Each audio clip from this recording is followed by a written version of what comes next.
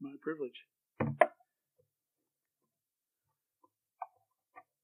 Well, it is good to be here once again. So thank you for welcoming us back. Thank you for clearing the road so we can make it this morning. Let's just ask the Lord's blessing upon us as we look to the Word. Father, I pray this day that as you guide us and direct us, that you might help us to have open hearts, open minds, open ears, to not only hear, but to be able to digest all that you will be speaking to us. Father, just guide us in this discussion. We pray in the wonderful name of Jesus. Amen. If you have your Bibles with us or with you, I'd encourage you to open to 2 Peter chapter 3. That's where we're going to be sharing this morning, 2 Peter chapter 3. If you have trouble finding it, just go to the book of Revelation and turn backwards just a few pages. 2 Peter chapter 3, and we're going to be looking at verses 10 through 13 here in a few moments. And it's on the screen there behind you. During the past few months, I've had some changes in my life that have affected me. Two of the men that were most effective in me being in ministry passed away. One of them was in October of last year, Reverend Doug Miller. Doug was actually my first pastor when I came to the Lord Jesus Christ, and he discipled me and helped me in my growth process. He was 88 years old when he died in October. He was still involved in the Morgantown Alliance Church. He'd been a missionary, he'd been all kinds of things, but he was still working with the Chinese church there in Morgantown, and he just wasn't really ready to give up, but the Lord called him home. And just a couple of weeks ago, the man who mentored me in my early days of the Alliance, Jack Bowman, passed away playing basketball on a Sunday evening. He'd been out preaching. He has an itinerant ministry, had an itinerant ministry there in the Buchanan, West Virginia area, where Methodist churches didn't have pastors. And even though he's an Alliance pastor, he traveled and spoke. And that morning he spoke at two churches, had dinner, took a nap, and then went out to play basketball with several friends. There were about 35 of them, many of them unsaved. And during the basketball game, he had a massive coronary and passed away.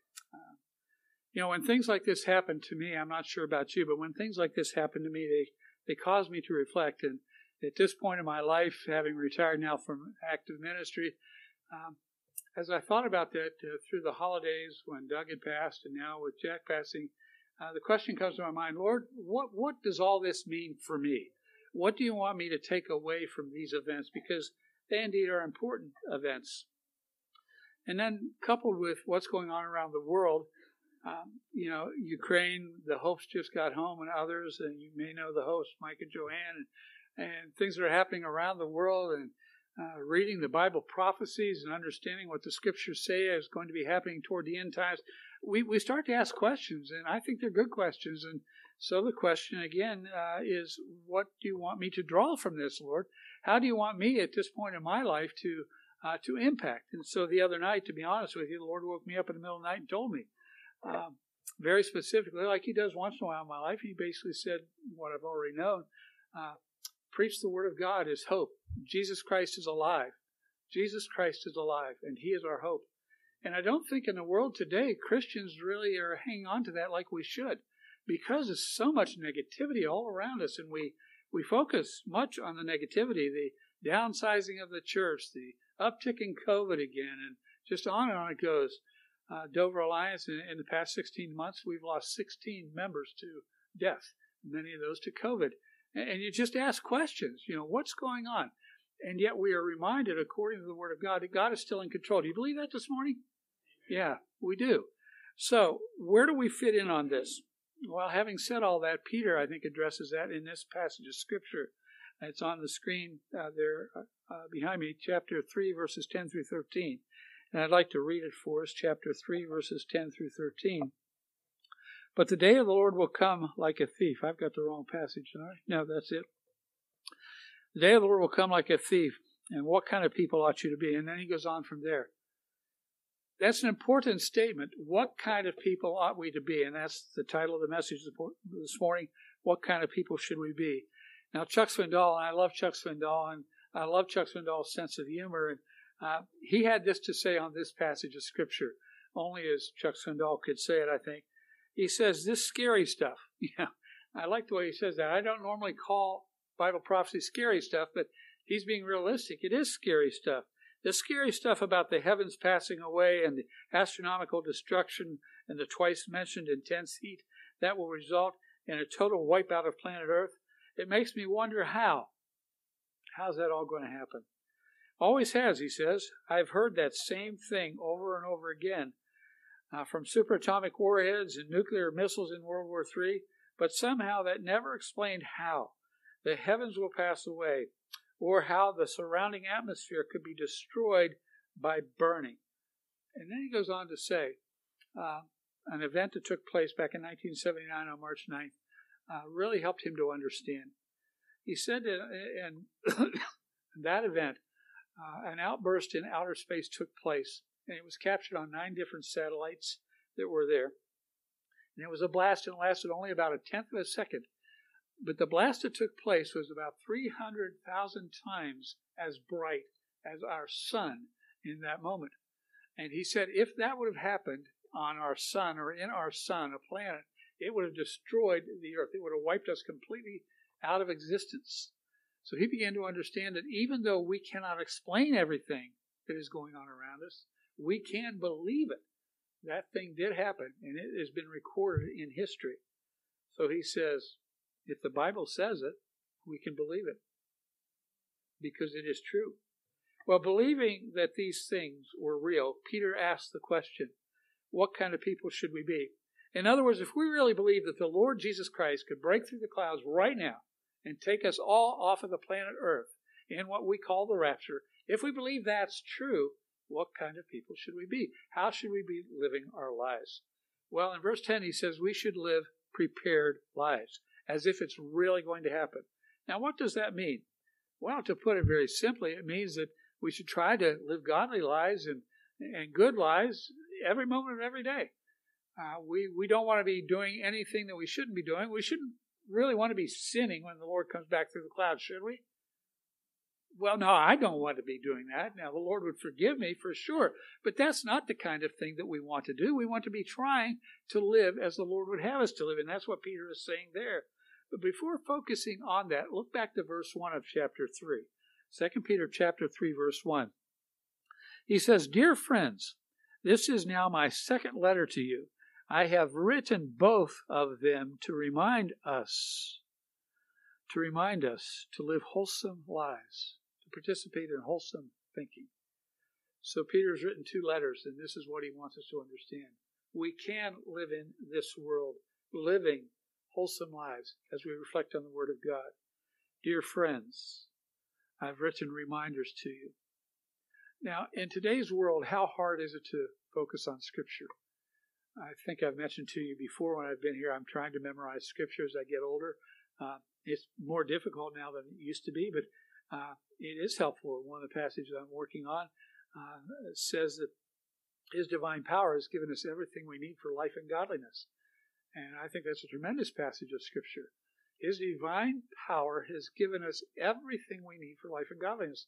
He goes on from there and talks a lot about that. But, when we stop and memorize Scripture and spend time in Scripture, and that takes up a bulk of our time, we're going to be better prepared to live our lives, as Peter says that we should, as we get closer and closer to the return of Christ.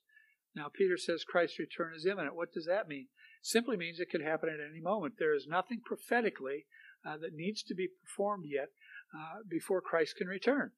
A lot of things have happened, and I'm going to refer to a few of them here in just a moment, because not all of us are familiar with Bible prophecy, and not all of us are familiar with terms like the day of the Lord or the Lord's return or the rapture and those kinds of things. So I just want to refresh our memory with sharing a couple of passages of Scripture.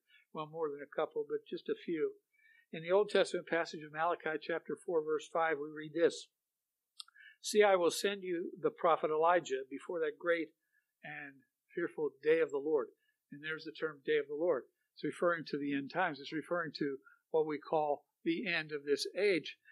What Malachi was saying is something that had already occurred in our day and age. Jesus says that Elijah has already come. It was John the Baptist. He fulfilled this particular prophecy.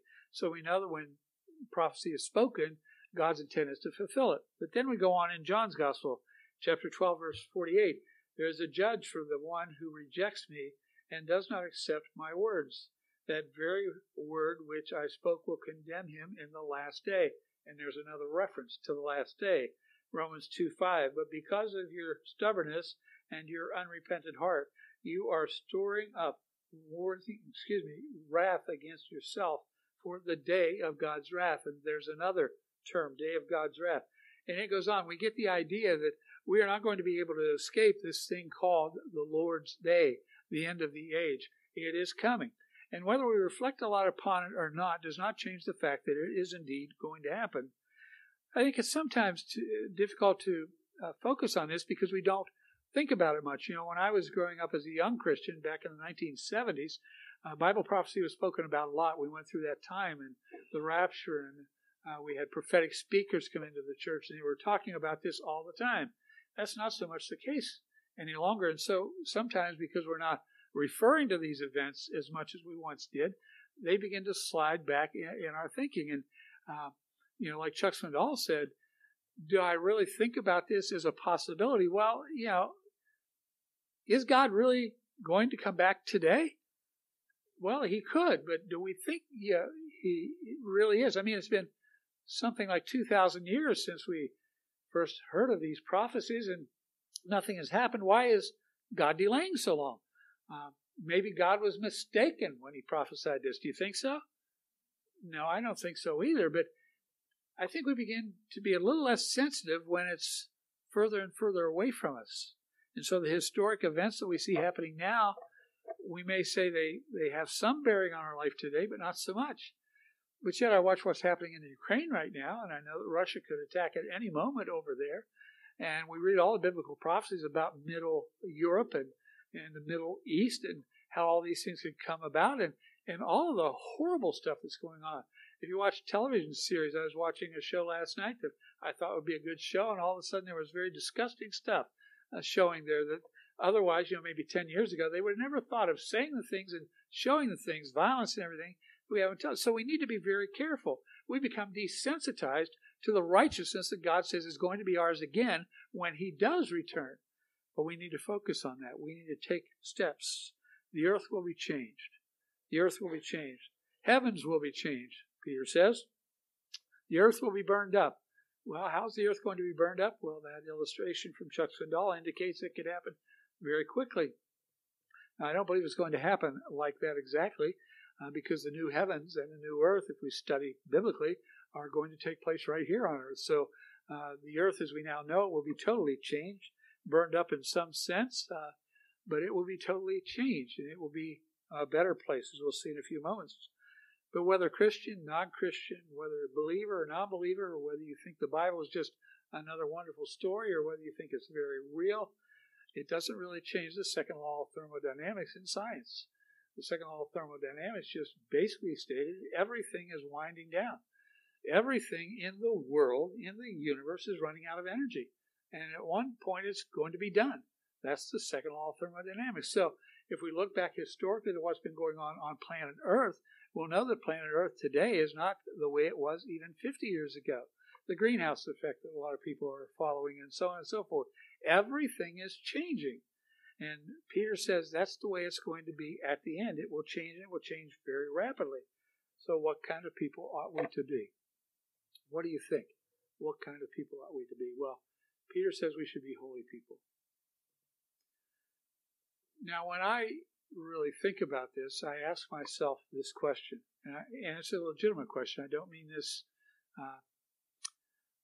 in a flippant way at all. But is the church really the holy church that we think God wants it to be? And I'm talking about this church. I'm talking about Dover Alliance Church. I'm talking about the church around the world, the church of Jesus Christ.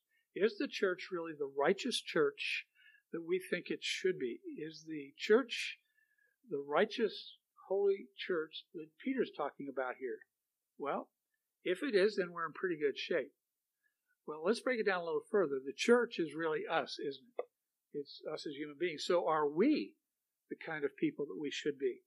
Well, this past January, very early in January, God gave me another vision of myself, and He really changed my spiritual life radically.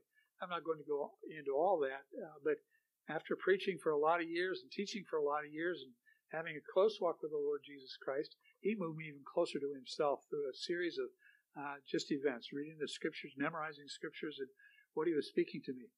And I began to think, why did that not happen at the beginning of my ministry? 35 years ago, if God would have done these things for me, would my ministry have changed?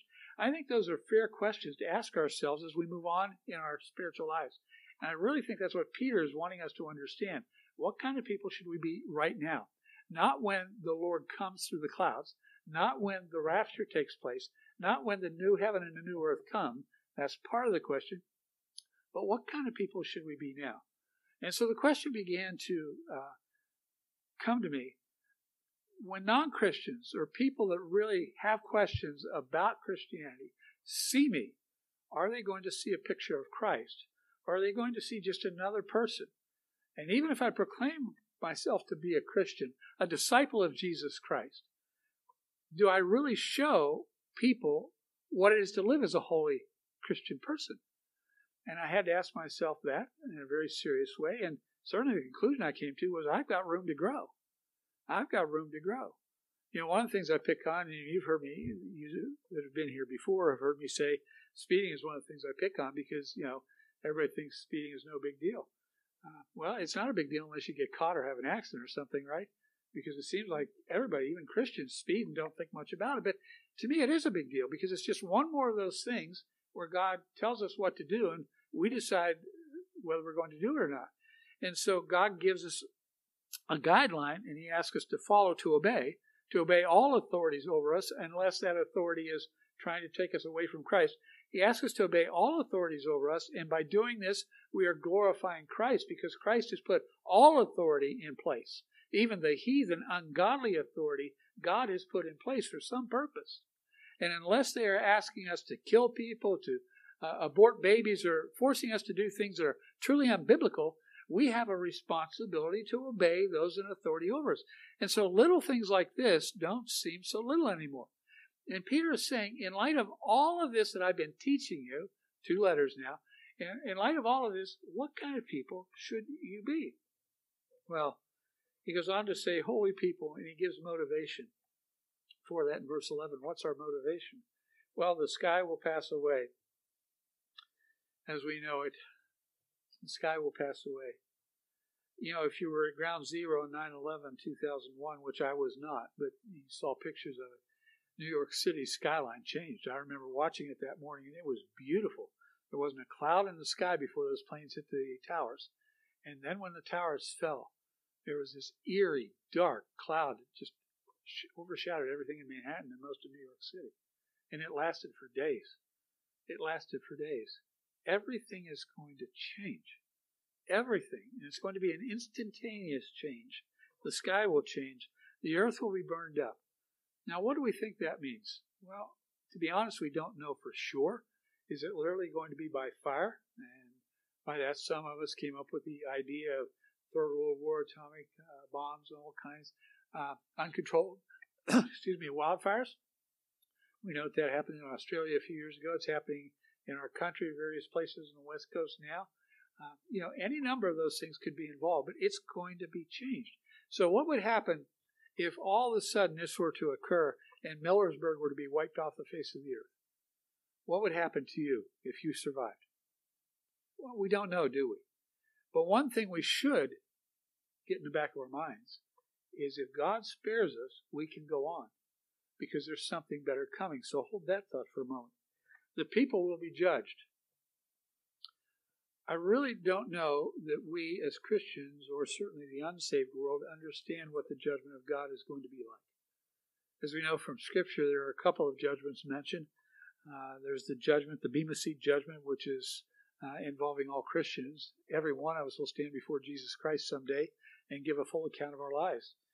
Now, I'm not sure if you've thought much about that. I used to give a lot of thought to it, much more than I do now. And I'll tell you why in a moment. But there's nothing I will ever think, do, or say that Jesus Christ is not aware of. And that someday he is going to hold me accountable for all of that. And that's the Bema Seat judgment. Now, why don't I worry as much about it anymore, the Bema Seat judgment? Because I realize that God already knows all that. right now, the way I live and breathe, the Holy Spirit is in me, and there's nothing I think, do, or say right now that Jesus Christ is not aware of. So the judgment that comes, he's going to be aware of. It's not the judgment that's going to send us to hell. That's not for the Christians. That's the great white throne at the end of the age. And for all those who do not believe in the Lord Jesus Christ, they will be judged and they will be eternally sent to hell. So there are the two judgments. But one thing we know from what the Bible says, every human being will stand before a judgment before God. That's a powerful thought. But it's not necessarily a negative one. Peter is helping us to understand if we know disaster is coming, we should prepare for disaster. Now, many of you, like me, were raised during the time of the threat of Russia invading us and sending atomic bombs and stuff. And so many people built bomb shelters, and they stocked the bomb shelters with water and food and all this kind of stuff. And some people, survivalists, are still doing things like that today, not knowing exactly what's going to happen. I don't think that's the kind of preparation Peter is telling us about. He's talking to us about preparing our hearts and those around us. We had a missionary young lady stay with us last night, one of our international workers.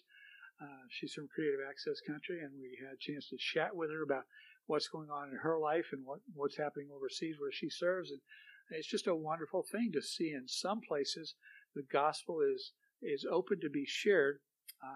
And in some places where she's been, that's not the case. That's why we call them Creative Access, because they can't go in as missionaries and share the gospel because it's illegal. It's called proselytizing. But what we can do is live our life, which is what she's doing now, living her life in such a way. A couple of weeks ago, we had another couple with us, and they shared the same kind of story. He's actually in agricultural work now overseas.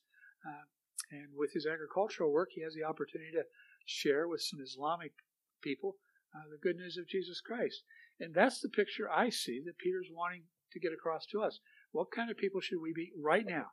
With these facts in mind, what kind of people should we be? We should be the kind of people that draw unsaved people toward us, not so that they can be friends with us, but so that we can introduce them to Christ. And that's not necessarily by standing on a street corner and proclaiming Christ that way. That's not a bad way to do it if that's what God lays on your heart to do. But I think it's through friendships, through developing interactions, and giving the opportunity to watch us live our lives for Christ. To boldly proclaim, not that we are Christians, not that we go to church every Sunday, but we are disciples of Jesus Christ. I think that's the distinctive we need to make.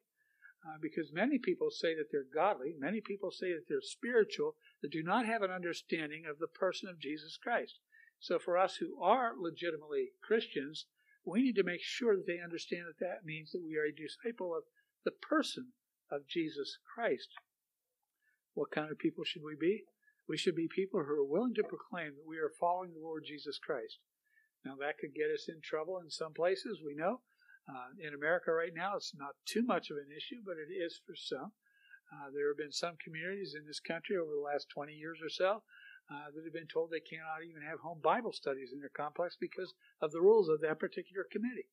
They can't have too many cars parked outside their house, thus trying to avoid Bible studies and things of that nature. That's happening in America right now. It's not getting the news coverage too much unless you read something like World Magazine or one of the Christian periodicals, but it's happening now. So the day is coming where America is probably not going to look like America anymore. And certainly the administration that's in place right now is not following the Lord. I think that I'm safe in saying that. I'm not going to pronounce Mr. Biden whether he's saved or unsaved. That's for the Lord to decide. But the directions that we're heading certainly are not proclaiming Christ. Abortion, once again. We've had some wonderful things pass the laws and moving toward the Supreme Court that seem to hold out promise, but as I read in one article in World Magazine yesterday, that doesn't really change anything. All that does is give the states the decision whether abortion is legal or not, but it doesn't change the fact that a baby, the moment it is conceived, is a human being.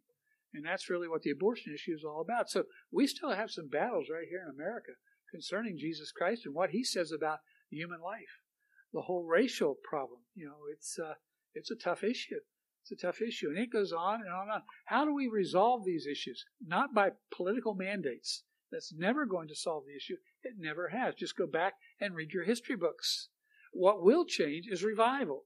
Lord Jesus Christ changing a nation for himself. It's what happened with Israel. It's what happened with America on a couple of occasions in the past.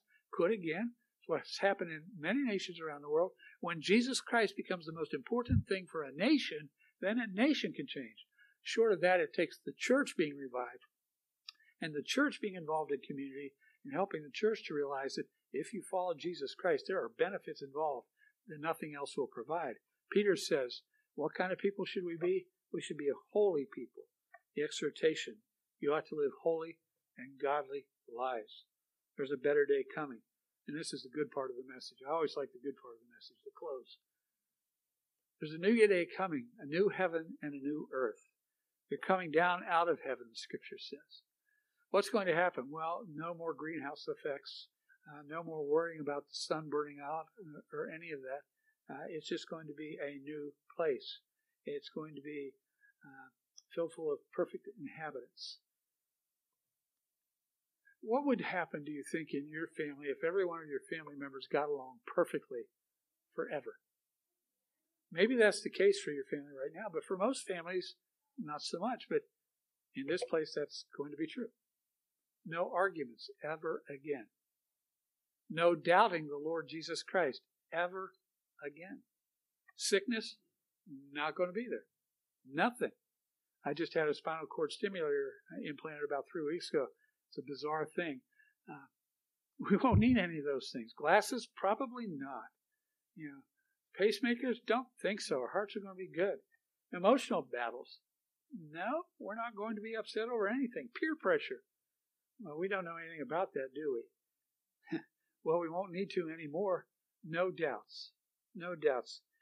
And Chuck's when it all doubted how this would ever happen. How's God going to do this? Well, there won't be any doubts there. No problems, no backbiting, no nitpicking, none of that. Can you even comprehend that? I read it and I believe it, but I can't really get my mind around it because we deal with all these things every day of our lives.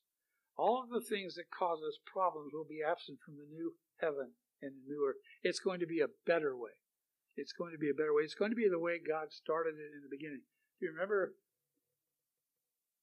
Eden and a guy named Adam and his wife named Eve before the fall? Do you remember reading the stories of what that place looked like? God walking in the midst. It was just beautiful. And it's going to be like that again. A better way in verse 14.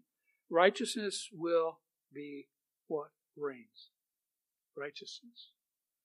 Future promise. If you ever want to read more in detail about this, Randy Alcorn wrote a book several years ago just entitled Heaven. And he did a lot of speculating from the Scripture of what heaven might look like. If you want to read more details, that'd be fun read for you. Pets, and he addresses all those kinds of things, what's going to be there. But one thing that's never there is disappointment. No disappointment. Peacefulness will be the new order. Peacefulness. What kind of people ought you to be? Jesus gathered around him 12 disciples, and they didn't always get along with each other, even in the midst of the perfect Son of God, did they? Here on earth. No, they didn't. But when we get to the new heaven and the new earth, the human nature is not going to be a part of that any longer. It's going to be the divine nature. It's going to be the divine body, the new bodies. Nothing to distract us. Can you imagine just thinking, well, God, what might this look like? And being able to say, I don't know if this is going to be possible or not, but it's at least possible because He's there. Just being able to say, God, what about this? And He would answer. Or being able to walk up to the Apostle Paul and say, I don't understand what you did here. Can you tell me about it? And for the next 100 years, you could dialogue about it. And it'd be like a night. Those kinds of things are hard for us to comprehend now because we're still in the human body, the human nature. But there is that supernatural day coming. Don Francisco. I like Don Francisco. He doesn't have probably the best voice, some people would say. His music was more like a country and western folksy type of music, Christian writer. But in 1982, he wrote a song. And I just want to focus for a moment on this one stanza of his song, because I think it fits what Peter is saying here. He's alive. He's alive. He's alive, and I'm forgiven. Heaven's gates are open wide. That's so true. That is so true. I wish I could sing. I'd sing it for you, but we're not going to do that.